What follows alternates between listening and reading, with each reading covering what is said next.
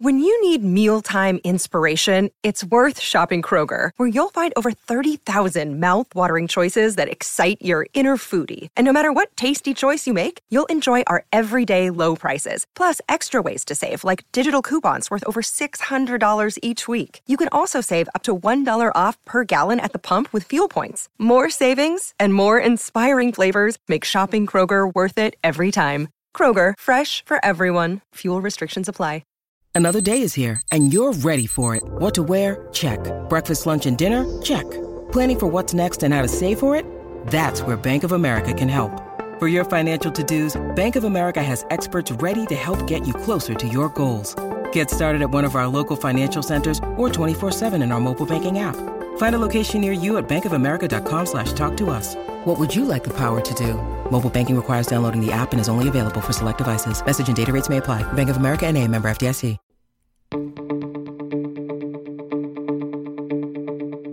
This is the Cubs-related podcast presented by CubsInsider.com. My name is Corey. I am joined, as always, by Brendan, and we are coming to you on April 7th, 2021. It is a Wednesday, and the Cubs and Brewers finish up a 3-game set at Wrigley Field, bringing the first homestand of the year to a conclusion. And what started with a really nice all-around team win on Monday for the Cubs ends with the Cubs dropping the final 2 games to Milwaukee here. Brewers, of course, then winning the series, and we will talk about all of that. We will look back at this series and everything that happened throughout these last few days since we talked to you guys last, and then at the end of the episode, of course, we will set up the Cubs' next series. But, Brendan, what started as a really nice way to begin the first meeting of the year with the Cubs and their rival Milwaukee Brewers ends on a pretty sour note with the performance in these last 2 games. But there were still positives, though, sure. Corey. Like Kyle Hendricks coming out in the last game looked good. Velocity around 87. Stuff was sharp. Changeup was sharp. Trevor Williams looked really good. And Adbert Alzolay, after he gave up that rough 3-run first, he settled down, and I liked his pitch repertoire. So from a pitching point of view, I thought it was a plus. But overall, yeah, the offense was disappointing, and you just hope that if the pitching continues to be like this, then the offense at some point is going to come along. But we will break down all of that in a second here. Let me just set the table for the discussion with a quick recap of these 3 games. Again, the Cubs and the Brewers beginning on Monday. The Cubs winning the first game 5-3 behind the arm of Trevor Williams, his father, a lifelong Cub fan, in attendance. A lot of feel-good, wholesome content on Monday night at Wrigley Field.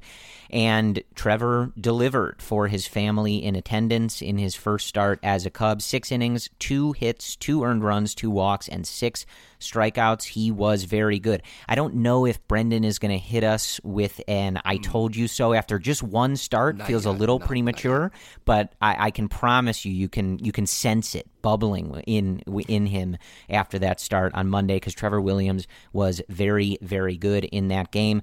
The Cubs getting their runs in a couple different ways. The Cubs have a 3 home run inning, including 2 of the back-to-back variety, those coming off the bats of Wilson Contreras, Javier Baez, and David Bote, all 3 of those in the 4th inning on Monday off of Brett Anderson. And then the bench guys coming through and manufacturing themselves a run in the 7th to get a little insurance. That was the combination of Jake Marisnick, Matt Duffy, and Eric Sogard. We'll probably talk a little bit about that as well. But again, 5-3 was the final on Monday. Relieving Trevor Williams was Jason Adam, who did give up a run. Andrew Chafin, who has been really good this season, he went an inning and a third, struck out all 4 of those batters. And Alec Mills actually picking up his first save in relief, with Craig Kimbrell having gone the previous 2 days on Saturday and Sunday. On Tuesday, it was a 4-0 Brewers win. I don't think you guys care about how the Brewers got those runs, but of note in this game, Adbert Alzolay, of course, taking the mound for his first start of the year. It was a rocky first inning, giving up a big home run to Travis Shaw. But Adbert did settle down for the most part for the rest of that game after the first inning. He ends up going 5 innings, giving up 4 hits, 4 earned, 2 walks, and 4 strikeouts. So not the season debut that I think he would have wanted, but he did show a lot, I think, in being able to settle down there and ending up giving the Cubs a little bit of length after a rocky first inning. 4-0 again, the final on Tuesday. And then Wednesday in the series finale, it was a 4-2 loss for the Cubs in extra innings. The big blow of this game coming on a Lorenzo Cain 3-run home run in the 10th inning. So a lot of us were complaining about the runner on second base rule in extra innings, but it doesn't really matter when the guy puts the ball over the fence like that. And actually, Lorenzo Cain home runs were the only way the Brewers scored on Wednesday. So that is super fun. In the 8th inning and the 10th inning, Lorenzo Cain gets them.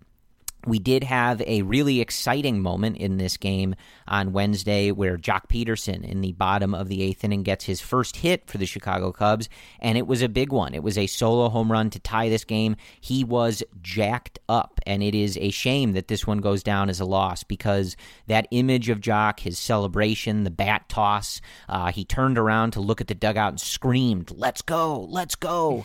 And unfortunately, the Cubs are not able to capitalize that, and that's one of those many moments that was really great in the moment, but I don't know how much we'll remember it because it was a loss. But it was still really cool. Glad Joc had that moment. It was very exciting, and I'm sure for him he's relieved to be off the hitless list. So that's nice to see. Jason Heyward added an RBI single in the bottom of the 10th, but it was for naught.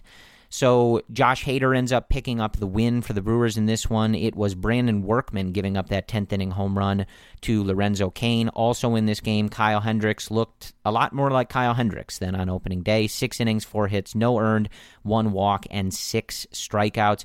Andrew Chafin out of the bullpen, once again, really good. 2/3 of an inning, gives up a hit and strikes out 2. Craig Kimbrell also pitches in this game, a clean inning with a strikeout, so he continues to look very good on the 2021 season. So that was the story at Wrigley Field on Monday through Wednesday. And there's a lot of places to start here. But as we kind of said at the outset, I think we're going to focus on a lot of the positives and a lot of the stuff that, really warrants further analysis. I know everybody's frustration with the offense has already started, or did it ever really end, Brendan? I don't know. Some of these things blend together over the years. I'm not really sure if anybody has not been frustrated with the offense for a few years now, but we'll touch on that a little bit. But it's 6 games into the season, and some of this is a partially larger picture issue. So we'll see. But the first place I want to go, Brendan, is to have you talk to us about Trevor Williams, because you wanted that signing. He looked really good in spring training, and he looked really good on Monday. And, of course, it's only one start, but I know you had been dialed into a lot of the different things he was doing with his pitches, his repertoire, the sequencing, and everything. So tell us what you saw on Monday night that gave us those results, which was a quality start and a win for the Cubs. Prior to Williams taking the mound, we knew he was working on 2 features. The first feature was not like pulling away from his pitches. That's how Tommy Hotovy described it. And so when he was signed at first, Tommy Hotovy went to Trevor and was like, hey, look at your video from 2018, 2019, 2020. Last year, you're like pulling off your pitches. Trevor Williams, talking about this with Sahadev Sharma, is looking at his video and even telling like Sahadev, hey, this is what I'm talking about. This is what Tommy Hotovy's talking about. And so you can look at the data, which reflects exactly that.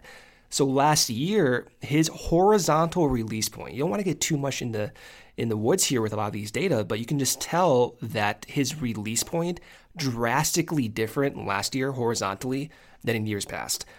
And if you look at last night's start, or 2 nights ago start, he normalized that release point to a range that was similar before 2020. So that suggested that he's not pulling off his pitches as he was last year. That was the one change he made. The second feature that he was working on was getting back to his sinker. And I love this because in 2020, he only threw sinkers 8% of the time. The year before and the 2 years before, he was throwing around 15-ish% of the time. In his first start with the Cubs, he threw it over 20%. So he went back to his sinker. It wasn't just going back to his sinker, though. What did he do? He elevated his sinker. He was doing exactly what Alec Mills has been doing, Kyle Hendricks, Adbert Alzolay, the list goes on and on. Everyone on the Cubs with the sinker is more or less elevating it, and that's exactly what he did. And when you look at his sinker and how it matches his changeup, it was almost perfect. So he threw most of his sinkers up and in, and then his changeup was thrown within the same tunnel and it just dropped off the cliff. And if you look at one example of his changeup to Christian Yelich where he struck him out, that changeup was thrown with about 2 inches more of horizontal movement than in years past. So his changeup, and this is only one game, so you don't want to get too bogged down in these like movement numbers because of this small sample, but within one game, his stuff was moving more. His release point was back to where it was before 2020. He started throwing more sinkers again. He started elevating those sinkers. And it was a good first start, man. I was looking at that slider. The StatCast data on his slider was not that much different. So it might just be as simple as getting that mechanics locked back into place, changing up your sequencing, changing up the zones in which you throw. It was almost an ideal start, Corey. And it gives proof to the concept that when looking at potential pitchers this team is trying to acquire, it's not just about like ERA and FIP and what that guy did with his team. It's more like, what can you do for me with your pitches and how can we groom you to fit some of our methods? And how do we get the most out of you for that? And that was why I thought Williams did look like a decent candidate. You know, we're wrong a lot of the times about this stuff. But for Williams, he does fit all the features that Tommy Hotovy likes. Good command, sinker, good breaking pitch, unorthodox release point. That is Trevor Williams, and that's who he was in that first start. That's a really good point about kind of proof of the process. Again, only one start, but I think it still is a good example of that. And it's also an example of the strategy that the Cubs employed this particular offseason, which was finding a lot of guys who were cheaper, who maybe had not had a good year or were coming off injury, things like that. And it's only one start, but this is the strategy, to get these guys, work with them, and have them crank out quality starts, right? Nobody was expecting Trevor Williams to be a Cy Young candidate, or that this way of going about filling out the rotation or the bullpen is supposed to supplement those big name guys or spending a bunch of money. This is just where the Cubs were, and this is what you want to see out of it. You take the guy, you try to maximize what he has in a different way, and get a quality rotation arm out of it. And so through one start, that is what we saw. It was interesting to hear from Trevor Williams actually described it as it was nice to have his first real date with Wilson Contreras at Wrigley Field on Monday. I guess the starts that they did in spring training were just practice dates. So this was, he described, the real first date. But from the catcher on this particular night, Wilson said that one of the keys for Williams was strike one. He said, quote, "Man, strike one. Strike one makes the difference." It basically was strike one almost to every hitter. That opens a lot of doors. And it did feel that way. Even, I'm looking at the graph right now. Wilson is correct, but just watching the game, it felt like Trevor was in command of this whole game. He was attacking that Milwaukee offense. He had a plan. They were executing it. It was just a really nice start, combined with everything, with his dad being there, his family being there. Marquis did a good job of letting us hear from his dad, Richard, and his brothers, and just that whole story of, his dad being a lifelong fan and sort of dreaming of this moment. It was just a really nice kind of special day at Wrigley Field. So everything about that was a lot of fun. And so with that on Williams, of course, we'll see what he's able to do next time out, but this was a very nice beginning to his Cubs career. And I think, kind of speaking to a lot of what Brendan has talked about in his larger points, it looked like a start where everything was being put together, right? Like, we had talked about all this stuff. You, Brendan, and Sahadev Sharma and Jordan Bastian of Cubs.com had written a lot about these particular pitches and the changes that Williams had made and all this stuff. And the start on Monday looked, it bared that all out, right? You were able to see all of this coming together. and understand why the results were there. So it certainly, I think, to me is something to be hopeful about and excited to see continue throughout the season. But kind of staying on the pitching staff, I did want to talk about Alzolay a little bit. I think, one of those things where everybody was pretty excited for that start on Tuesday. So it certainly was disappointing in that regard, but it ended up being a decent start for Adbert. And I think that there's certainly stuff to learn from him, for him in that start. Obviously the way that first inning plays out, walking Dan Vogelbach ahead of Christian Yelich. Yelich was able to get one down the line, so now you've got two guys on. Left the pitch too much a little bit over the plate to Travis Shaw, who was able to, get out to the outer portion of the plate and drive it for an opposite field home run.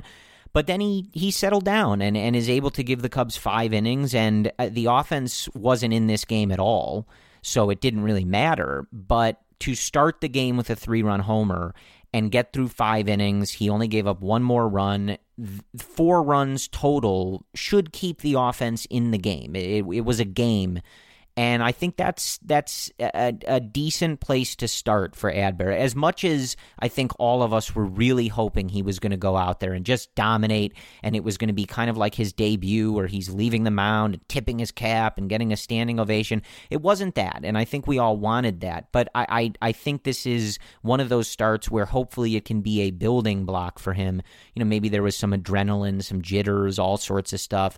I don't know. But I thought it was a decent result for that first start. And one encouraging number from his start was his 4-seam fastball. Corey, he made batters whiff on 31 fastballs 5 times. That is a whiff rate on a 4-seam fastball 3 times what you normally see for a pitcher. So he was still getting whiffs. He's still making batters look a little weird. Some of the command was not there, but overall he's throwing 93 miles per hour. He located well at times. That slider was still apparent through 25 sliders and 77 total pitches. Again, that slider was not in his arsenal a year ago. He just developed that pitch last September. So there is still some growing processes to go through. And the fact that he's still getting whiffs on that 4-seam, the fact that he settled down after that first inning, that's what you want to see from a young pitcher. Like, it could have very easily gone the complete other direction. And he owned in on it. That second inning, that third inning, that fourth inning, he found his bearings, and he was able to recoup and recover and at least give Ross some more innings and not go too deep into that bullpen, which did have some effects later on in that game. And then, of course, in the last game, even though they ended up losing those games. So Adbert, like, for the first start, I'm fine with that, man. Again, it's not perfect, but you want to see him still use that slider. You still want to see him get whiffs on that 4-seam. You still want to see him use that sinker, which, again, he threw in this start 8 times again. So he's throwing those sinkers, those sliders a lot. He threw 5 pitches on that start, and that's what you want to see from your starter, not the 2-pitch guy that we saw from Adbert last year, the year before, earlier on. And as a comparison, no more Jose Quintanas, man. No more 2-pitch pitchers. I'm over it. And so to see Adbert continuing... I know. To see Adbert continuing to develop and throw 5 pitches is huge for me. And I think it should be huge for all fans. That's a huge thing to watch. Yeah, and I think it kind of reminds me a little bit of spring training. He had some rough outings in spring training. I don't remember if it was his first outing or not, but one of those outings he got knocked around pretty good in the early going of one of those Cactus League games, and he was able to come back and make adjustments, get through it and have some other outings that were really nice, and we talked a bit about that outing against the Dodgers that kind of caught everybody's eye toward the end of the Cactus League schedule and stuff. So I think this is, hopefully just the regular season version of that. He's probably going to get in there with Tommy Hotovy and talk things over. He'll talk with Jake Arrieta probably about, bouncing back and things like that. But, it was 5 innings of 4 runs. It wasn't a disaster. It wasn't some, blow up or anything like that. I think, like I said, we were all pretty pumped about Alzolay Day and getting him going and, hopefully him kicking off some major run he was about to go on. And, that didn't necessarily happen. But I think it was a fine start for him and something that hopefully he can build on, learn some things from. And I I think we all believe in this kid so much and wanted that first start at Wrigley to be a big one, and it was just okay. But that's fine. We've got a long season here to go. I don't know how many starts he's going to get or how they're going to manage his innings and stuff like that. We'll probably get into that as the season continues to unfold. But this was an okay place to start, and I think he's going to learn from it and continue to get better. So I think we can look forward to that. Obviously the only other pitcher that goes in this game, this series, is Kyle Hendricks.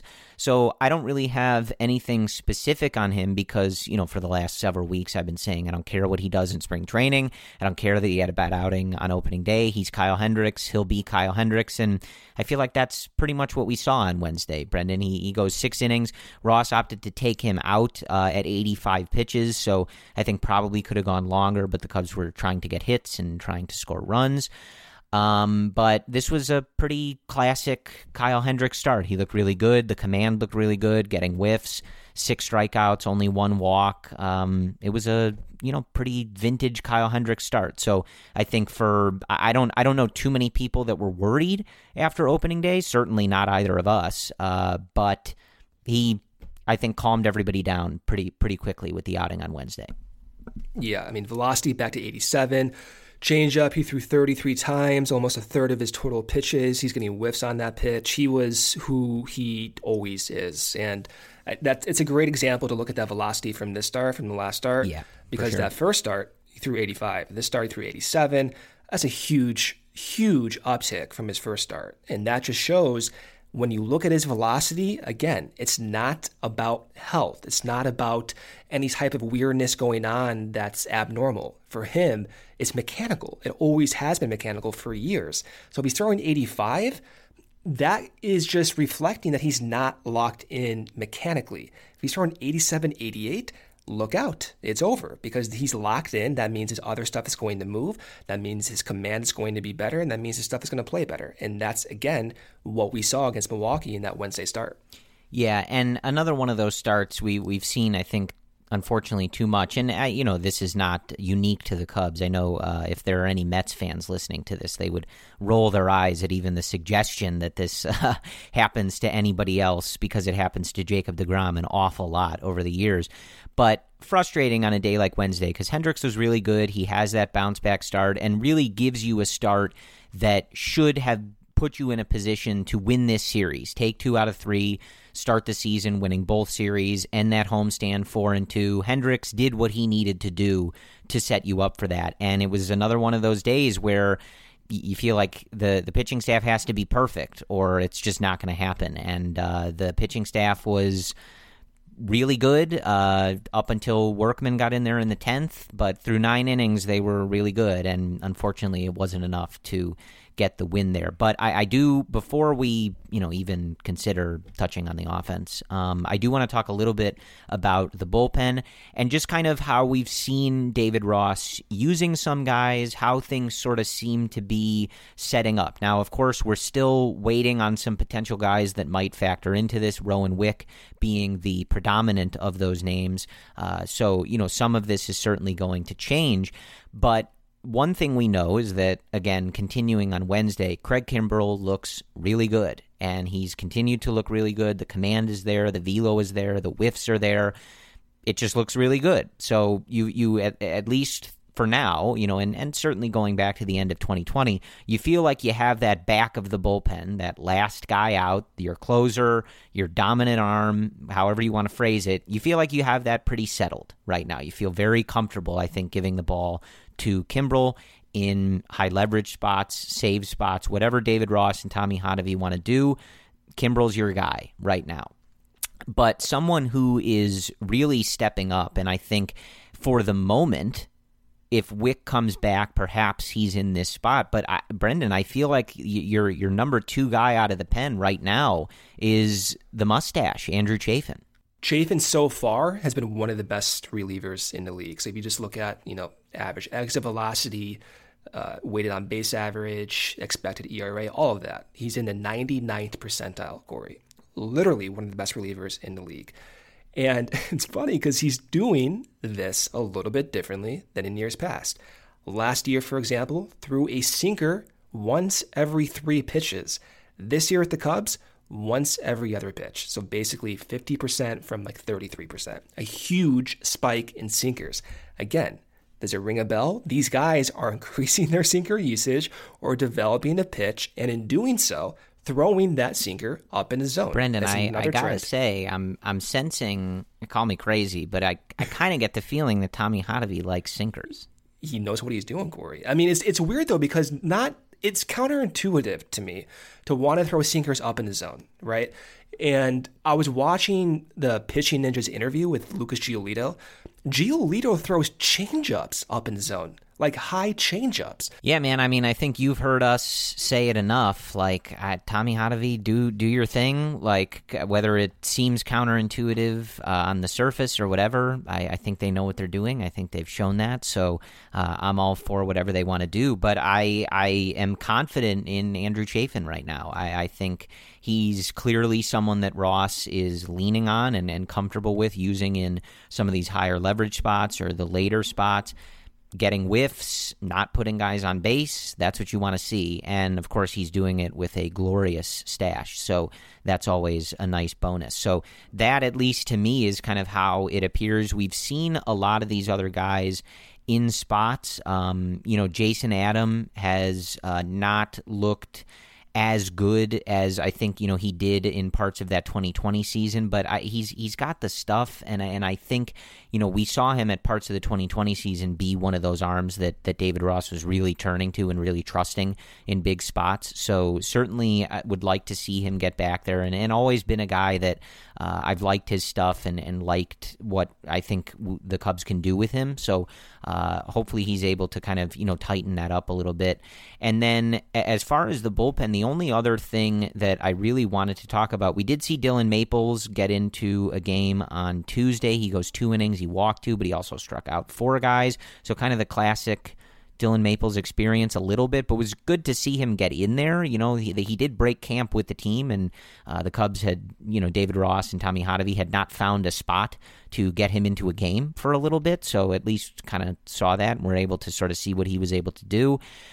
Other than that, I think kind of guy, the Dan Winklers, Ryan Taperas, et cetera, they're kind of fighting in that hierarchy. No one else has really been I think a standout, okay, this guy's making a name for himself kind of guy. So, through only 6 games, it's a little harder to tell where everybody fits in. But I think for now, it does sort of appear that Kimbrel and Chafin are maybe at the top of that hierarchy in terms of who David Ross is trusting and who he's going to in these games. But I wanted to talk a little bit about, and maybe Brandon Workman is involved in this discussion a little bit, but Alec Mills. It's been an interesting usage for him to start this season. Now, obviously, he didn't make the rotation initially, but given the 162-game season and everything we've talked about with covering the innings with different pitchers, you sort of expect him to stay relatively stretched out, maybe get some starts here and there or down the road, however they're going to manage all of this. But he comes in for the save on Monday. As I said in the recap, Kimbrel had gone Saturday and Sunday against the Pirates, so they let him have a down day on Monday, and Mills gets the save, and he strikes somebody out, a clean inning, no hits, no walks. It was pretty uneventful. He said after the game that it was pretty cool. He's not used to being in that spot, but he noted that it was pretty cool to be out there and have all the fans get up and prepare to sing "Go Cubs Go" and fly the W and all that. He was feeling that energy, so a unique spot for him, but it kind of sounded like he enjoyed it a little bit. And he also talked after the game about being willing to, as we've heard with some of these guys in this organization before, being willing to do whatever he can, and the best skill for him is just availability and readiness. And if David Ross wants him to pitch in the 9th inning, he'll pitch in the 9th inning. If he wants him to be a long relief man, a swing man, whatever, he'll do it. I think his preference is to be in the rotation, but it's always good to hear these guys be like, look, if he needs me to pick up a save, I'll go pick up a save. Like I'm ready to do it. I'm ready to battle and try it. But just interesting to see the way that the Cubs have decided to use him. So he gets the save on Monday and then is the first reliever out of the pen on Wednesday to relieve Kyle Hendricks. So he goes an inning and a third, 1 hit, 1 earned run, no walks, no strikeouts. He did give up a home run in this one. So I think there's a few things that I'm curious about. I mean, it's just interesting to see how they use these guys, similar to how it was with Mike Montgomery. When he's not in the rotation, it's always just sort of interesting to see how the Cubs decide to use guys like this. But I did find it, I don't want to say curious. I'm not really sure of the word, Brendan, but you separate Hendricks and Davies in the rotation with Jake Arrieta, which seemed to be an intentional decision to not put two guys who throw on the slower end and rely on changing speeds and whatever, even though they're not the same pitcher. You separate them intentionally just to give different looks, right? So I was a little surprised to see Mills relieve Hendricks. It just seemed interesting to have Hendricks start the game, go 6 innings, and then to bring in a guy who throws slower than Kyle Hendricks. I don't inherently disagree with it, but it's just been interesting to see how Alec Mills in particular has been deployed just through these 6 games. Yeah, it's a little confusing. I think him closing out that game, the first game of the series, it did make sense to me just because they went early. When I say they, David Ross, went early with Chaffin, went early to his fireman crew early in the game in the 7th inning. So I had no issue with trying to get through those high leverage situations in the 7th and the 8th inning and then go with Mills in the 9th, assuming that that chance would be there. So I had no issues with that. I thought his usage in the 7th inning of that last game relieving Hendricks was a little odd to me. And that's because we still had like Chaffin in the pen. We still had, I know Workman blew the game, but he's one of your high leverage relievers. He's there. So in my mind, I was kind of assuming that once Kyle got in the 7th and couldn't get out, or if Ross wanted to pull him before even getting to the 7th, that we would see more of a traditional type of bullpen usage where it's Workman, Chaffin, and Kimbrel. But to see Mills being used there instead of like a high whiff guy, and especially with a pen that's not too debilitating and not too fatigued, I don't like that. I like Mills. I'm fine with him being used when the pen and the high leverage guys are unavailable, which is what happened Monday. I'm not fine with him taking opportunities away from guys that get whiffs. And if Mills is going to get starts soon, within the next like month or so, I would imagine he needs to continue to be stretched out. So I was thinking that his usage would be more so to piggyback off of guys like Alzolay or Arrieta when they can't get past the 4th or 5th inning. I thought that would be his role, and we're not really seeing that right now.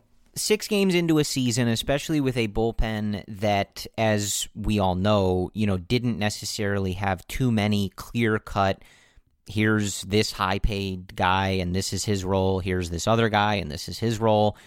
It's sort of a process to see how David Ross decides to use these guys, the roles that they occupy, and the decisions that the team and the front office ultimately decide to make. It's also one of those spots where you kind of have to remember that David Ross at this point is only managing his, Brendan? If I'm doing quick math, he managed 62 games in 2020 plus 6 here, 68.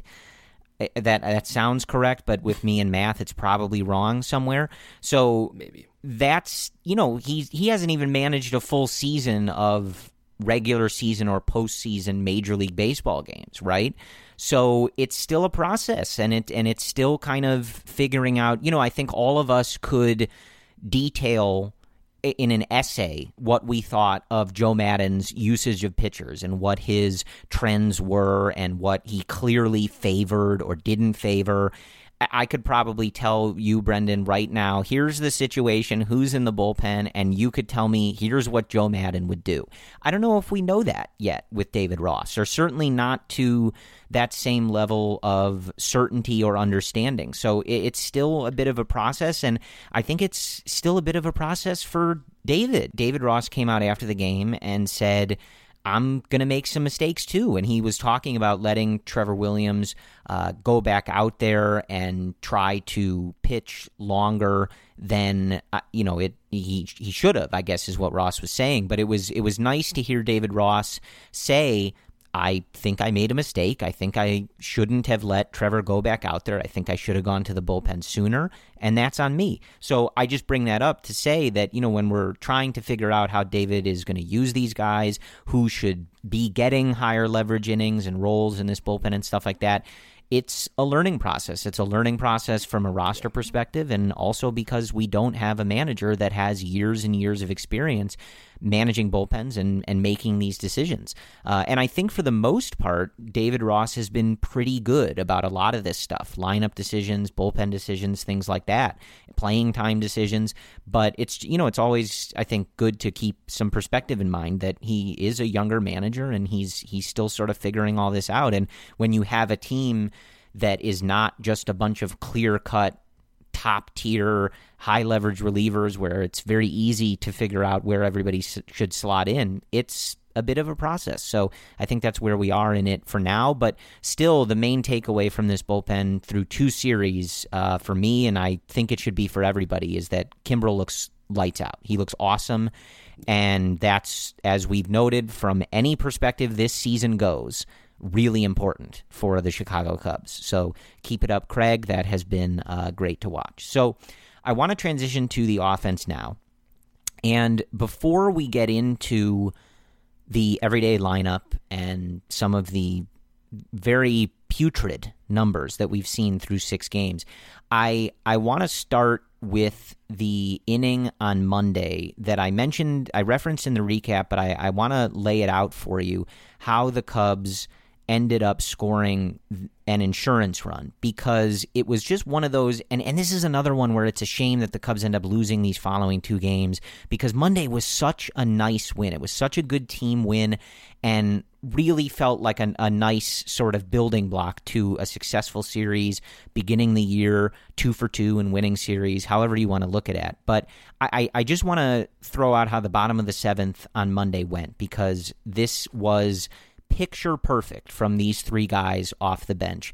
And when I say picture perfect, what I mean is this went, when you look at why Marisnick, Duffy, and Sogard are on the team, the role that they're supposed to occupy, the skills that they are supposed to be bringing to this team, you could not have scripted an inning better than the bottom of the 7th on Monday. And it was against Devin Williams of the Brewers, who I believe was the reliever of the year in 2020. So this was really impressive, but it started with a Jake Marisnick walk. He steals second base, and I think I'm going to say this every time, Brendan, but so deceptively fast, right? Like he's so tall, but he's got so much speed. And so I think I'm going to bring that up every time. But he steals second base. Matt Duffy, who, as we mentioned, and who, Brendan, you liked a lot coming out, into spring training and coming out of spring training, because through his career, he's shown an ability to have higher contact rates, higher on base percentage rates. He flies out deep to right field, so Marisnick gets to third. So Marisnick gets on, uses his speed, right? This is what he's supposed to do. Duffy makes contact, gets him over, and then with a runner on third and less than 2 outs, here's Eric Sogard, who is on the team because they want Nico to develop more, but because he makes more contact than some of these other guys and is that veteran guy who knows how to hit situationally, right?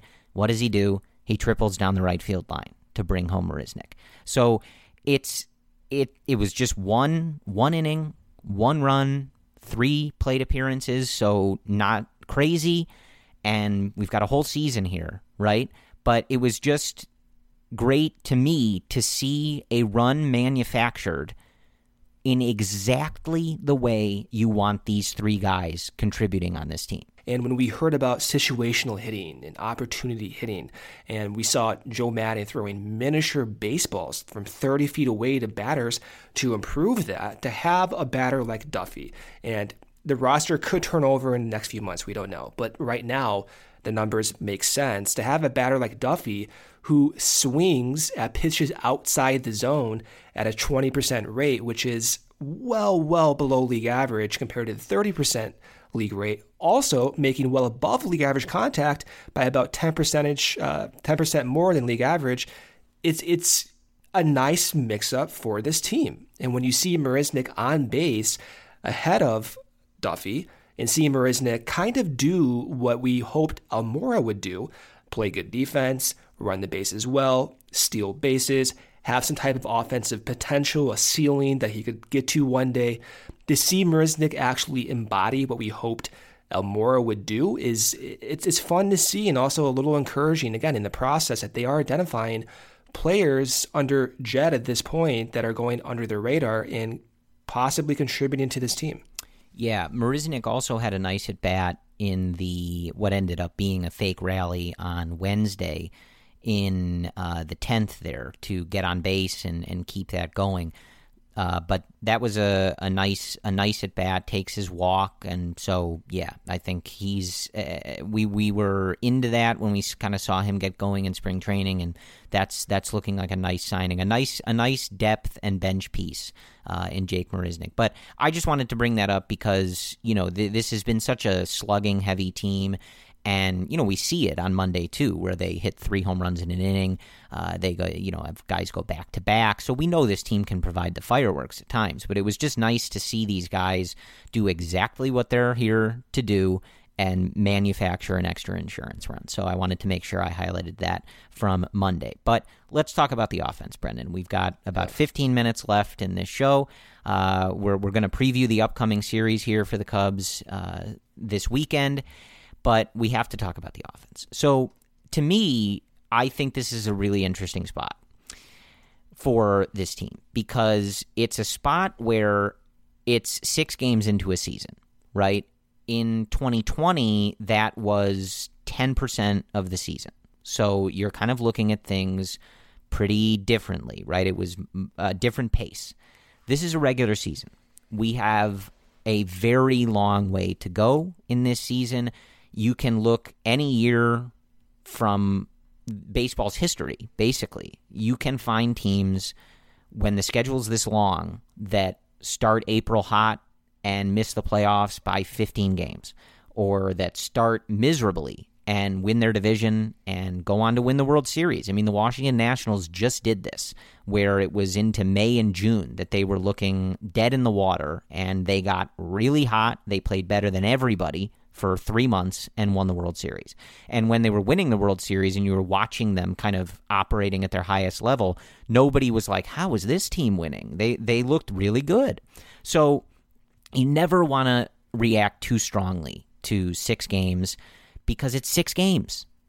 But the interesting thing about this Cubs team is a lot of this, not all of it, some of it is different and things like that, but a good portion of it feels very familiar, Brendan. And so I'm in a weird spot where I can't react too strongly to 6 games, one way or the other. There are certain things like Kyle Hendricks where I'll be like, he's fine, right? I don't care. He is who he is. It doesn't matter. He's fine. But I can't react too strongly to 6 games. It's too early. It's April. It's just too early. But I'm finding myself having a hard time really blaming people for being a little frustrated already and kind of rolling their eyes and, some of those, like, it's the same old thing, stuff like that. I think if you're writing the team off or the offense or you're done with the season or anything like that, that's obviously a bridge too far. You're overreacting. It's way too early. But I'm like seeing people being like, same old offense, we've seen this before, blah, blah, blah. And while I'm not putting out that energy, I don't know if I can really blame people. You know what I mean, Brendan? It's an odd spot where it's like, yes, it's 6 games, but is it just 6 games? Because for some of this stuff, it's not just these 6 games. It's not just 2020, right? It's not just 2019. Some of this stuff we've been seeing for a good while, and I'm kind of in a weird spot with how to react to all of it. It's more just a reminder of how volatile they've been in years past. And you do have to ask yourself the question, like, are you confident in this offense getting to that next level? And when you see in the first 6 games a continuation of some trends from years past, especially like looking at Javi's whiffs on high fastballs and seemingly guessing at times, not throw him under the bus, but I kind of am here. But that's what I mean is, can Javi get to a point where he's not last year? He's not post All-Star break in 2019. He's more like that early 2019, that 2018, and even that 2017 guy. Can Javi get to that point? And he has to get to that point for this team, I think, to even be competitive. Javi has to be a borderline to slightly above league average offensive hitter. And if he's going to keep doing this and continue trends that we saw from last year and go and talk about how he was not into baseball, then how am I supposed to be confident that he can turn things around? Like I said, it's a weird spot because it's 6 games, but they have not been good in these 6 games. So to look at some of their numbers through 6 games, and this is coming from Matt Clapp, friend of the podcast, at the Blog Finds on Twitter. Batting average, 30th in the league. Batting average on balls in play, 30th in the league. On base percentage, 28th in the league. Slugging percentage, 28th. Walk percentage, 2nd. K percentage, the 5th worst. Contact rate, 28th. So that's not good. They're taking walks, which is good. But as far as hitting the ball, almost dead last in basically all of these categories. So that's not good. And I think we've seen, kind of like what you're saying on Javi, but we also saw it in that last at-bat with Ian Happ, and that's just one example. It's not just those 2 guys. But we still are seeing instances of something we saw, I think, mostly in 2020 that you were really concerned by, which was that this team is often getting their pitch to hit. They're getting meatballs over the plate, and they don't do anything with them. They foul them off or they fly out or whatever it is. But, the way the game ended on Wednesday, Ian Happ had some good pitches to hit, and he's put together good at-bats. He's had a great eye through the beginning of this season, taking so many walks to start this season. So, again, I don't mean to direct anything at him, but it was just an example of, it feels like over the years we've seen those at-bats fairly frequently, where you're like, that's the pitch, that's the one, and it just doesn't turn into anything productive for the offense. So I think part of it is we knew that it was going to be like this with this group, right? You can't have certain trends and certain things happen for years at a time, make one significant change in swapping Peterson for Schwarber, and expect wildly different results. So we know that this offense is going to ebb and flow. We know that there's going to be a point, hopefully it's this weekend, where we're talking oh my God, this offense is on fire. Yes, this lineup feels so deep, and 1 through 8, you feel like they're dangerous and they're working counts and stuff like that. That'll happen.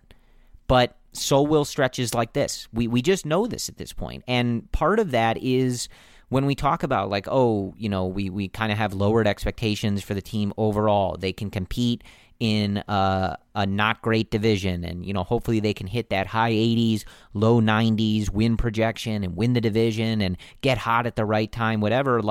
That's partially what this looks like, right?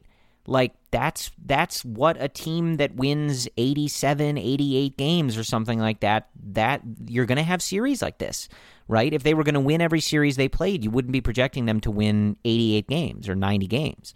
So that's kind of what I mean when I say it's kind of a weird spot for me, because I'm confident that this offense will be better than this, and that they will have stretches where they look good and the lineup looks deep and long. But it is totally understandable, and I'm still personally trying to figure out exactly the conclusions to draw. I do think it's understandable to be frustrated and kind of looking around we've seen this before.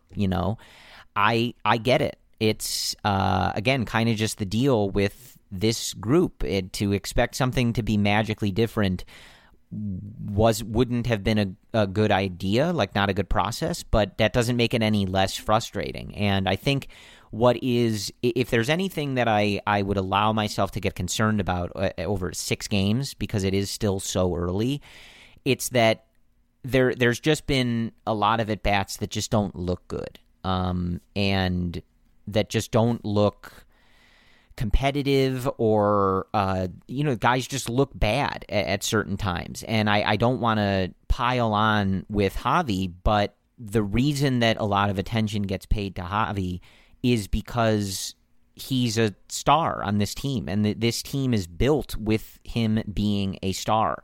So you don't want to put too much pressure on him. You don't want to ever have a conversation where it feels like you're directing too much at him, because it's not just him. There's 7 other hitters in the lineup and a pitcher hitting, right? It's not just him. But you're right, Brendan. Like, this team needs him to be a star. And when he's not performing at that level, it's quite noticeable. And I would be lying to you guys if I told you he looked good in a lot of these at-bats. He hits a home run on Monday to the opposite field, and it's always a good sign when he goes to the opposite field. But a lot of these at-bats, he just doesn't look great. He's late on a lot of these fastballs. He's missing pitches over the middle of the plate. It does feel like you'd want him to adjust more and maybe shorten the stroke a little bit in some of these counts and stuff like that.